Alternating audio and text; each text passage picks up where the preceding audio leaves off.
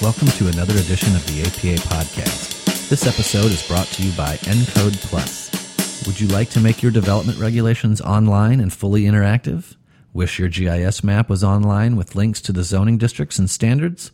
With ENCODE Plus, all this is possible. This cloud-based software manages your ordinance content and publishes it to the web. Plus, you're able to update and manage in-house. Communities both big and small have trusted the planners of Kendig Keist Collaborative and ENCODE Plus to make their codes more usable, helpful, and accessible. They're now a partner with MuniCode, the nation's largest codifier. Visit www.encodeplus.com, email info@encodeplus.com, or call 281-302-5847. Get ENCODE Plus today. This is Jim Schwab, manager of the Hazards Planning Center at the American Planning Association. Today we're going to be talking about a particular project that we'll be working on with the National Oceanic and Atmospheric Administration, part of the Department of Commerce. And with me are Jeffrey Payne, who is the director of NOAA's Office for Coastal Management. He has been the acting director for the past 2 years. He previously was the deputy director for NOAA's Coastal Services Center going back to 1998. Coastal Services Center has been absorbed into this new Office for Coastal Management. Jeff's current appointments include, as Department of Commerce, lead for the Federal Interagency Floodplain Management Task Force and the Good Neighbor Environmental Board, and a number of other responsibilities. Jeff has maintained an extensive network of coastal and ocean science and management practitioners, serves as a subject matter expert on natural resource, community resilience, and climate adaptation issues. He's got a doctorate in geophysical oceanography from Texas A&M University and a bachelor's degree in geology from West Virginia University. Chad Berginnis is currently the executive director of the Association of State Floodplain Managers, and I know him from some distance back. We actually have something in common. We both grew up in the Cleveland, Ohio area. He stayed a little longer, serving with the Ohio Department of Emergency Management, and later as a consultant with Michael J. Baker Incorporated before taking his new position with ASFPM.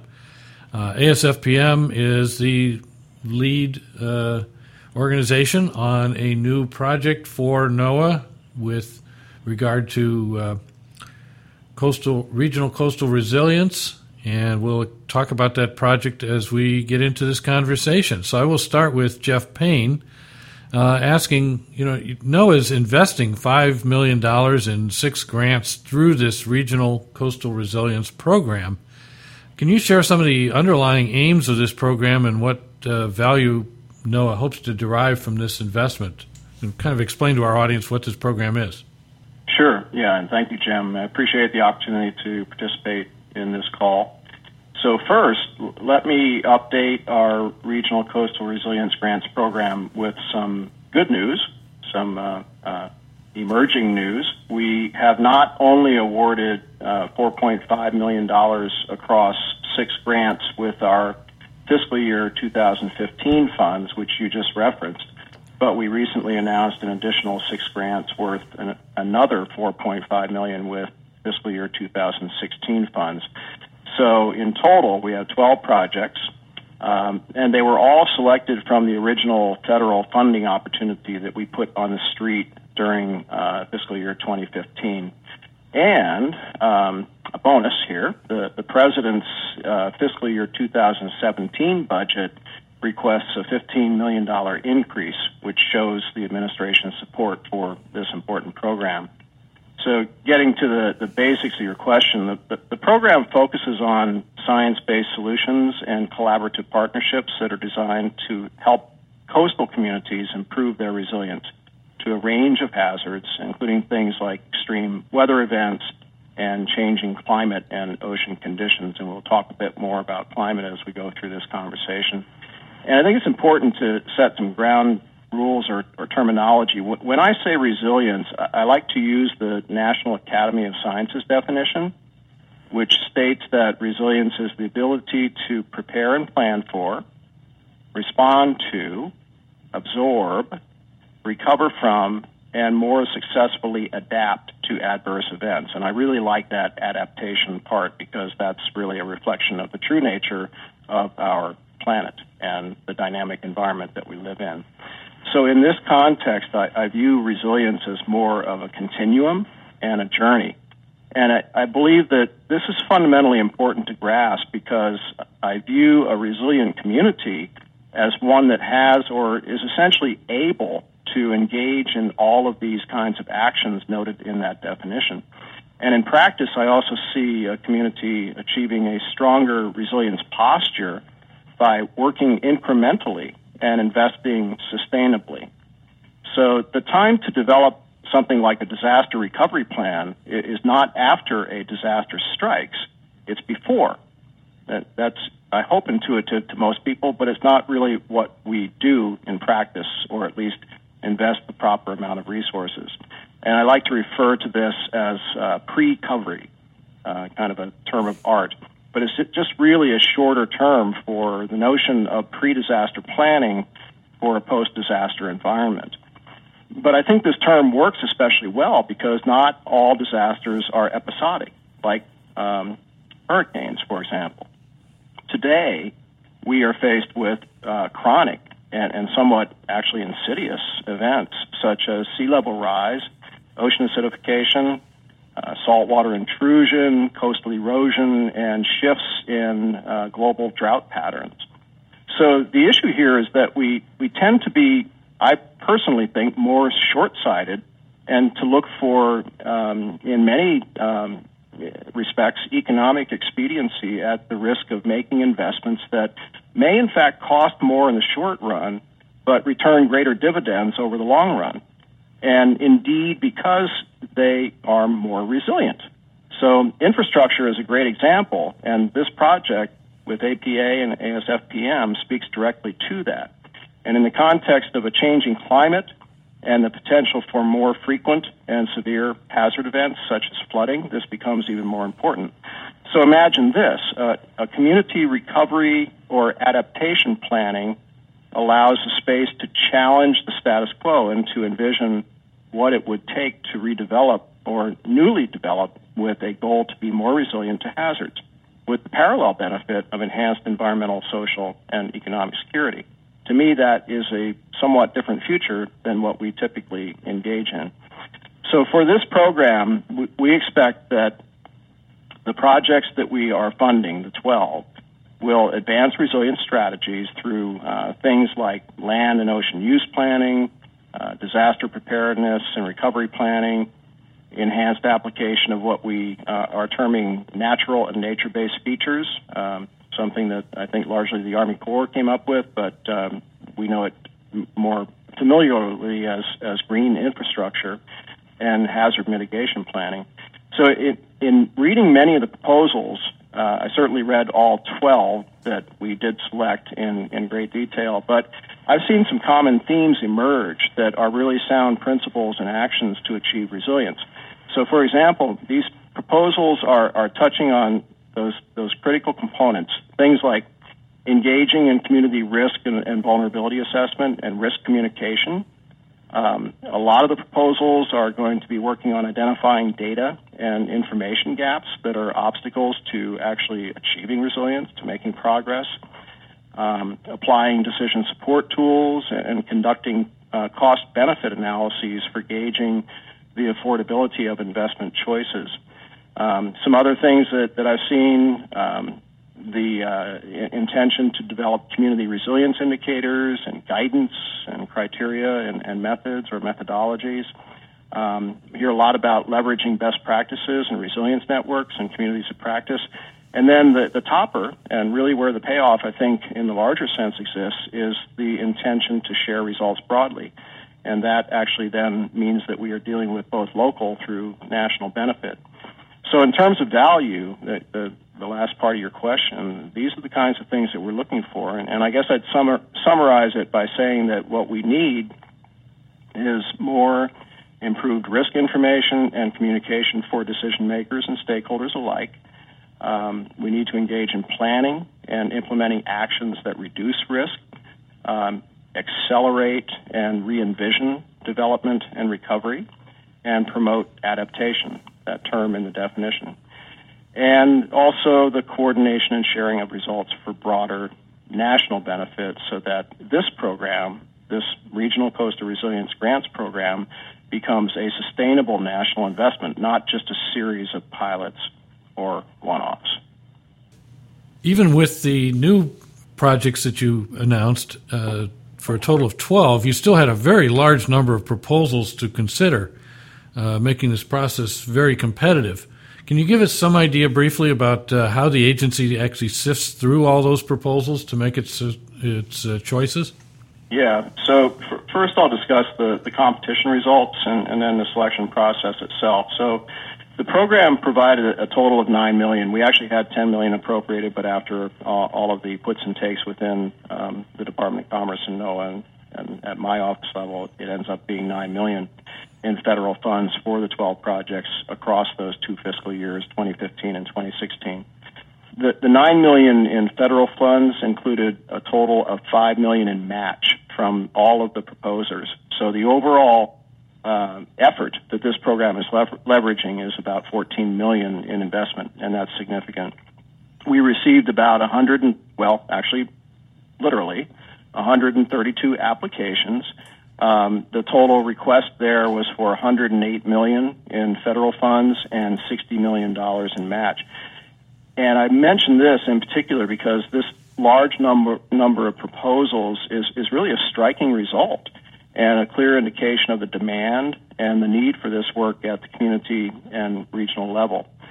So regarding the selection process and the criteria that we use, the successful proposals, the 12 that we selected, and many others, to be frank, there were so many good proposals, demonstrated things like regional coordination amongst project stakeholders. They were good at leveraging resources such as funds and programs and partnerships, and they created economic, social, and environmental benefits for coastal communities. I keep coming back to that because I love that triple bottom line. When I talk in terms of resilience, that's really what works for me because resilience flows across all three of those components.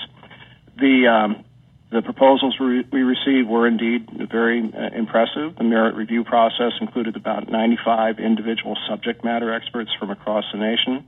And to get to the decisions, the top-ranking proposals from the merit review were considered also in the context of other policy selection factors which were spelled out in the actual solicitation, the actual announcement, the federal funding opportunity. And these included things like balance and distribution of funds according to geography, the type of institution, the type of partner, the research or applications area, and the project type.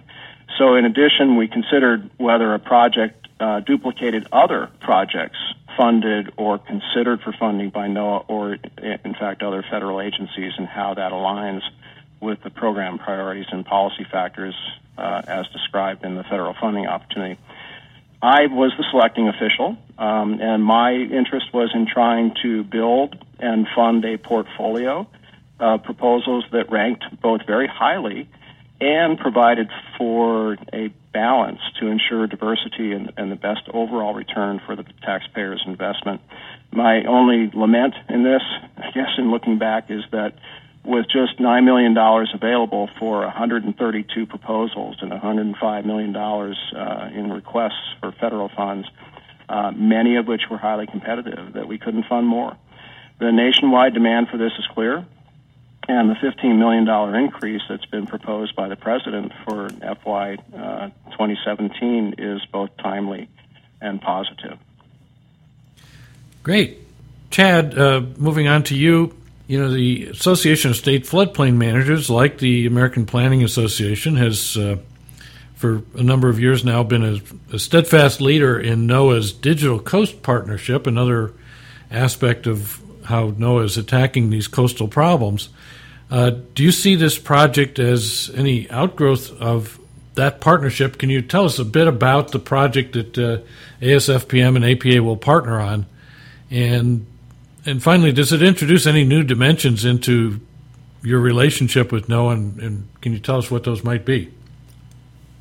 Thank you, Jim. And I think this project achieves a lot of partnership goals and on many levels. Let me start first with the Digital Coast Partnership. Both ASFPM and the American Planning Association were both founding partners in this more informal group, working with NOAA to better enable the use and identification of critical data sets in the coastal area, as well as tools and applications and so forth. And I think we're all working to reduce the risk in those vulnerable areas which I think, personally speaking, are going to be one of our nation's largest issues going forward in this next century, dealing with the issue of sea level rise and climate change as it impacts our coastal floodplain areas. So for several years now, we've been working with the Digital Coast Partnership, and I think that in and of itself has provided a lot of good results. The partnership webpage is full of very useful resources and data sets that are now enabling thousands of users on an annual basis to not only use but to take advantage of those tools and incorporate that into local decision making. So when this particular program came along, it actually felt like a very natural thing for us to get involved in. Between ASFPM and APA, we represent over 55,000 practitioners in the nation. Building on a few points that Jeff made, is that one of the things that we know is that we know there are some innovative practices happening right now in the realm of capital improvements planning in areas that are facing these increasing coastal threats. For example, in the Hampton Roads or Norfolk area of Virginia, in the Miami area of Florida, and even in coastal Alaska, these areas are on the forefront of dealing with sea level rise and some of these other issues. And so the project that we submitted and were successful in getting funded for the new grant program has to do with mainstreaming these techniques, these innovative techniques for capital improvement planning into communities across the country. So how are we going to do that? First of all, we need to identify where these innovative approaches are occurring, because in fact, whether you're a transportation planner, a land use planner, a city engineer, stormwater manager, all of that infrastructure needs maintained, and there are plans designed for not only maintaining that, but enhancing that infrastructure. And so as I was hearing a presentation from a transportation planner in Maryland just about a year and a half ago, there are communities that within a transportation planning time horizon are now being faced with investment trade-offs. For example, do we repair or replace this road or bridge that will likely be underwater in 20 or 30 years? And those are the real-life situations that will be facing communities in the coastal areas in the coming decades. So once we've identified these innovative techniques that are being done right now, we intend to pilot those in two geographies. One of those being in the Savannah-Chatham County area of Georgia, so in the southeast Atlantic coastal plain, and then the other in Toledo and Lucas County, Ohio, which of course is in the Great Lakes coastal region. And once we've identified these innovative techniques, we will ask these two pilot communities to actually select some of those techniques, and then through the project we will enable those techniques to be applied in planning and help us determine whether or not those particular techniques are good to be mainstreamed across the country. So based on those pilots as well as the research itself, then we planned on putting together a planner's advisory service report on these techniques that can then be provided to the entire practitioner community across the country, so that we can hopefully have a step ahead or be a step ahead when it comes to capital improvements planning and this increasing flood risk that we're going to be facing. Because let's face it, it's in these local capital improvement plans where trillions of dollars will be spent over the next several decades in maintaining and improving infrastructure. And that's the place we need to be first having this analysis and incorporating these resiliency techniques. Jeff, going back to you and having just heard the specifics of this ASFPM APA project that Chad has just laid out specifically, can you tell us what you most want to see our two organizations accomplish with this grant? Well, in short, great success. How's that for an answer? I know with these partners it's going to be the case. To be more specific, there are a couple of things I would note. We really do appreciate the kind of no-regrets approach this project is taking, using improvements to aging infrastructure and the design of new infrastructure as an opportunity to help communities improve their overall resilience posture.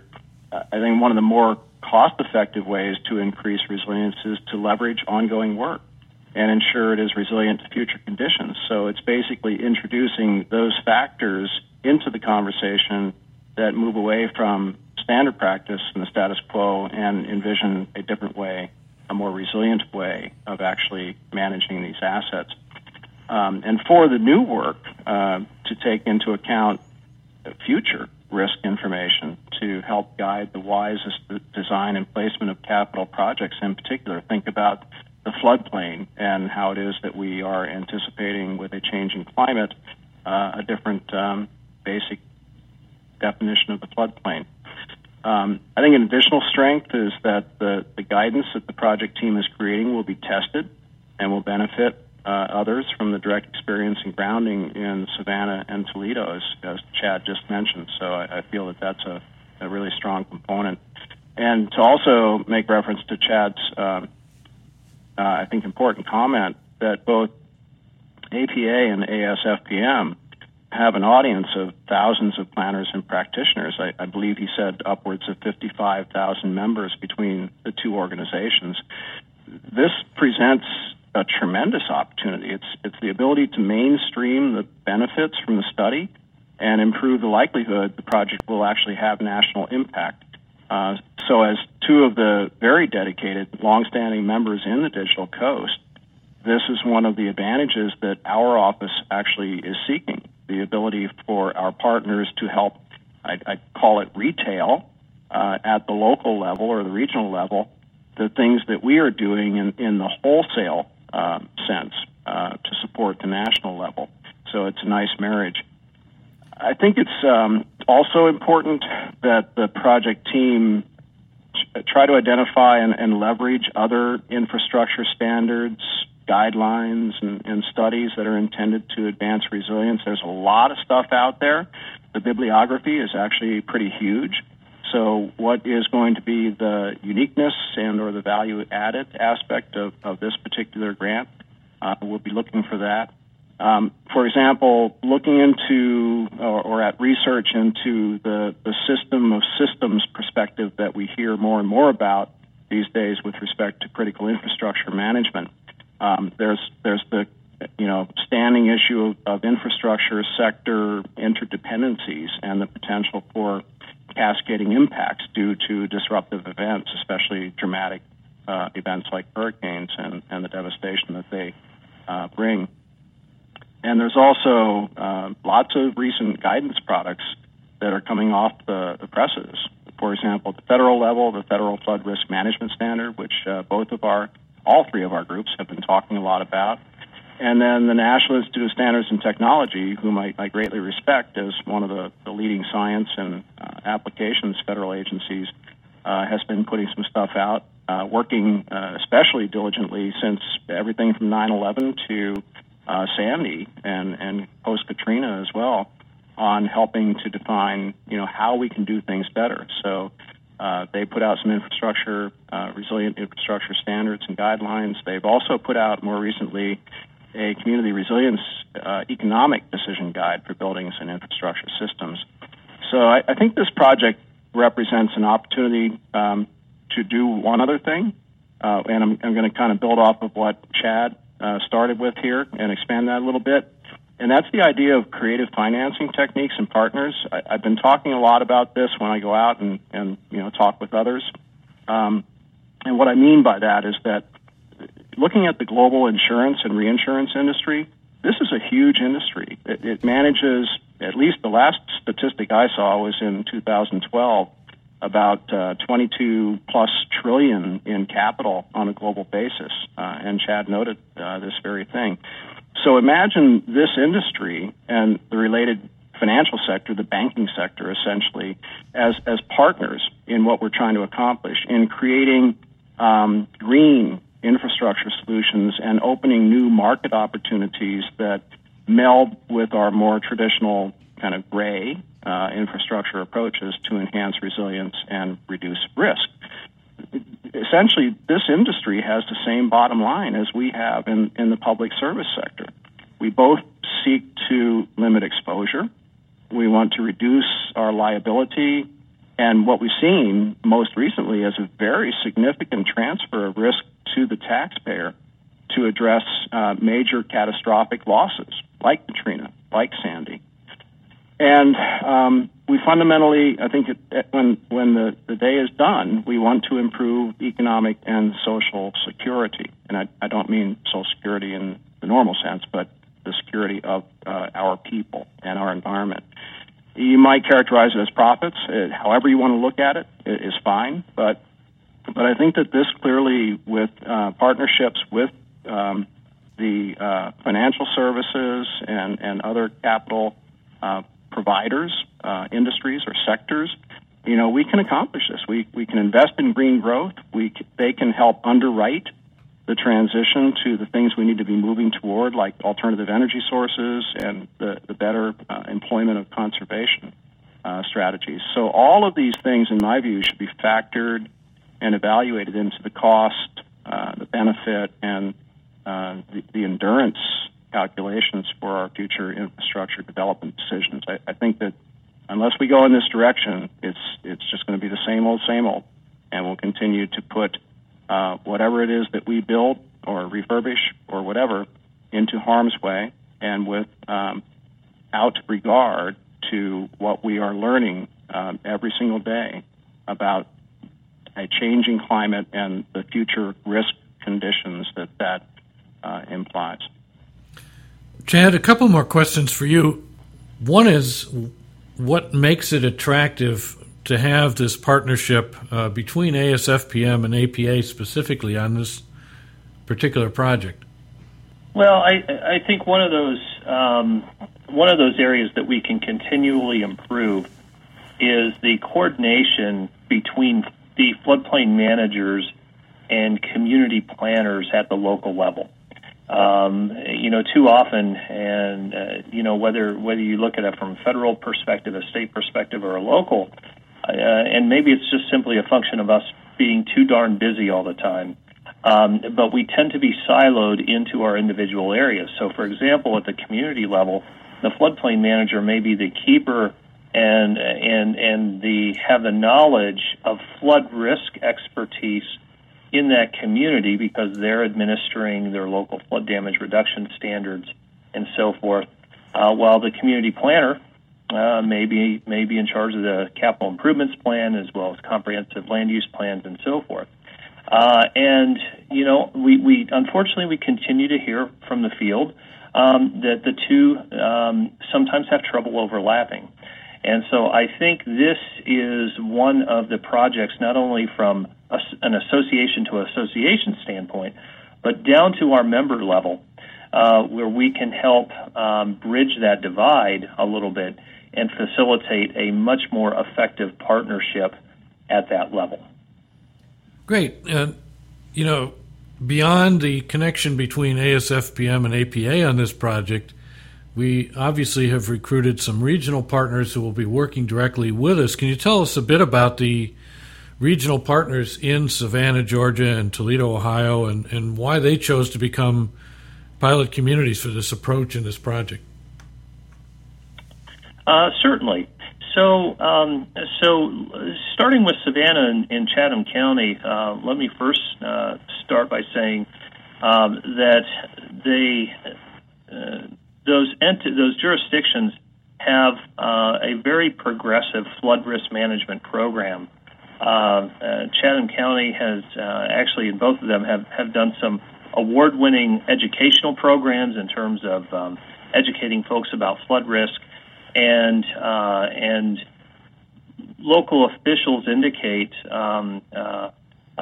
some great enthusiasm for participating in this project. And I think one of the things you always have to keep in mind, especially with pilot communities, is you really do need to have local buy-in and local champions to make these kinds of projects successful. And so we also have the Metropolitan Planning Organization on board as well. So I think we have a really good synergy and group of partners there. In Toledo and Lucas County, we've actually done some previous work with them as it relates to some tools that we're developing on incorporating social vulnerability in identifying alternatives for some stormwater management techniques. And so we have some existing relationships there, and they have also been quite enthusiastic with not only that project, but upon hearing this one, in saying that we want to be involved. And I think both areas, you have a situation where you have not only a coastal flood threat, but a riverine flood threat. Both areas do have thriving industries, as well as urban issues and more rural issues. And so I think both of those are going to be quite good pilot communities that will give us a real diversity in terms of geography, one being in the Great Lakes, one being on the oceanic coast, and a wide range of issues that they're dealing with, so that we can have a rigorous testing of these techniques. Great. So do either of you have any final comments on the upcoming project that you'd like to share?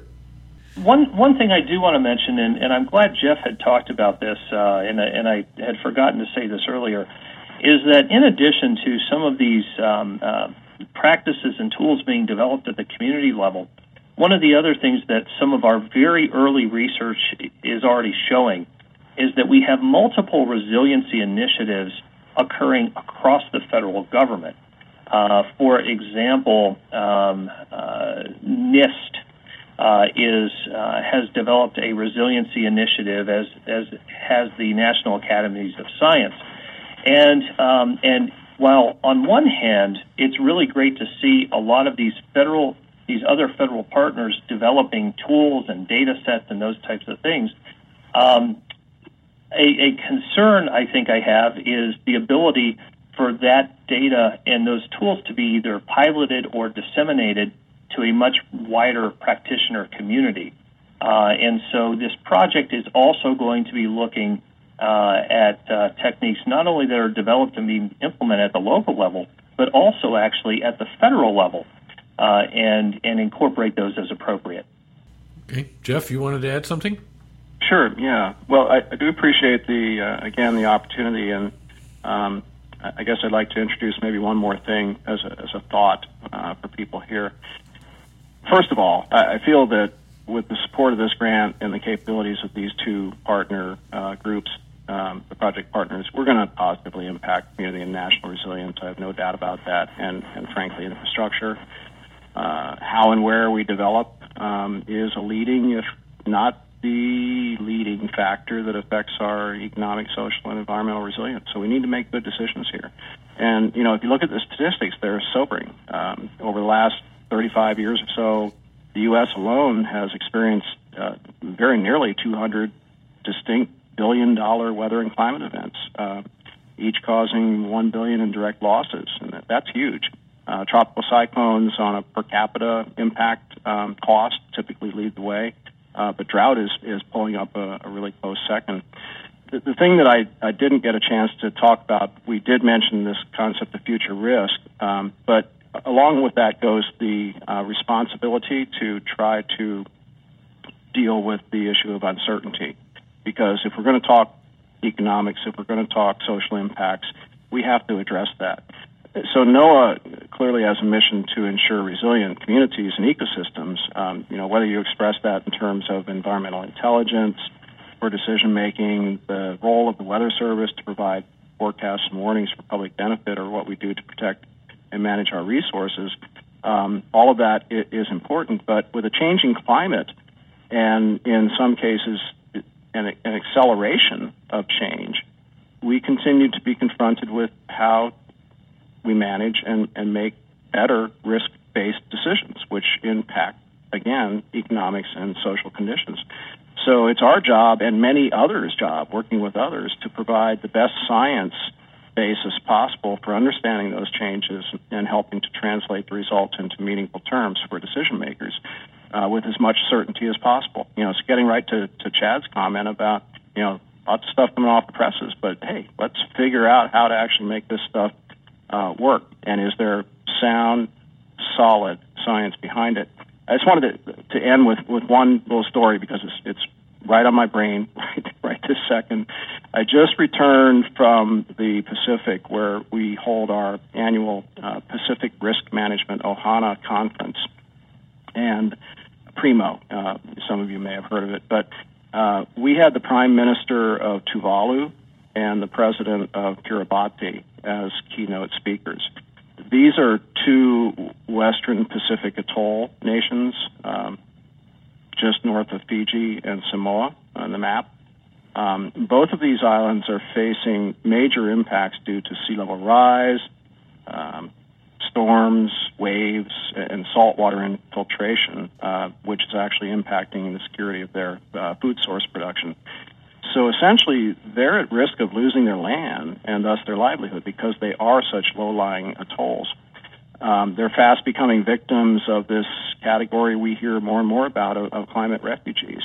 And hearing their stories and what they're planning to do makes one think in broader terms. We need to think in terms of global impacts and of a changing climate and our global responsibilities as well.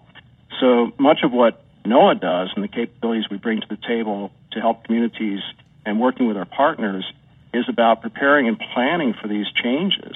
This is a critical part of what we all need to do, and it's front and center in terms of our strategic purposes. So hopefully what we're going to be getting out of these regional coastal resilience grants and working with the partners is advancing those objectives and thinking in broader terms, broader impact. I really camped a couple of times in my comments on the national impact. That's really critical. We can do lots of stuff locally, and that's going to have a great positive impact. But let's think about how we are, as I say, moving the needle at the national level to improve the resilience of the nation as a whole. And then maybe think as well about our global responsibilities. There, I said it. Great. Thank you to both of you for a really excellent conversation here, and appreciate the time you've taken to do this. Thank you. Thank you, Jim.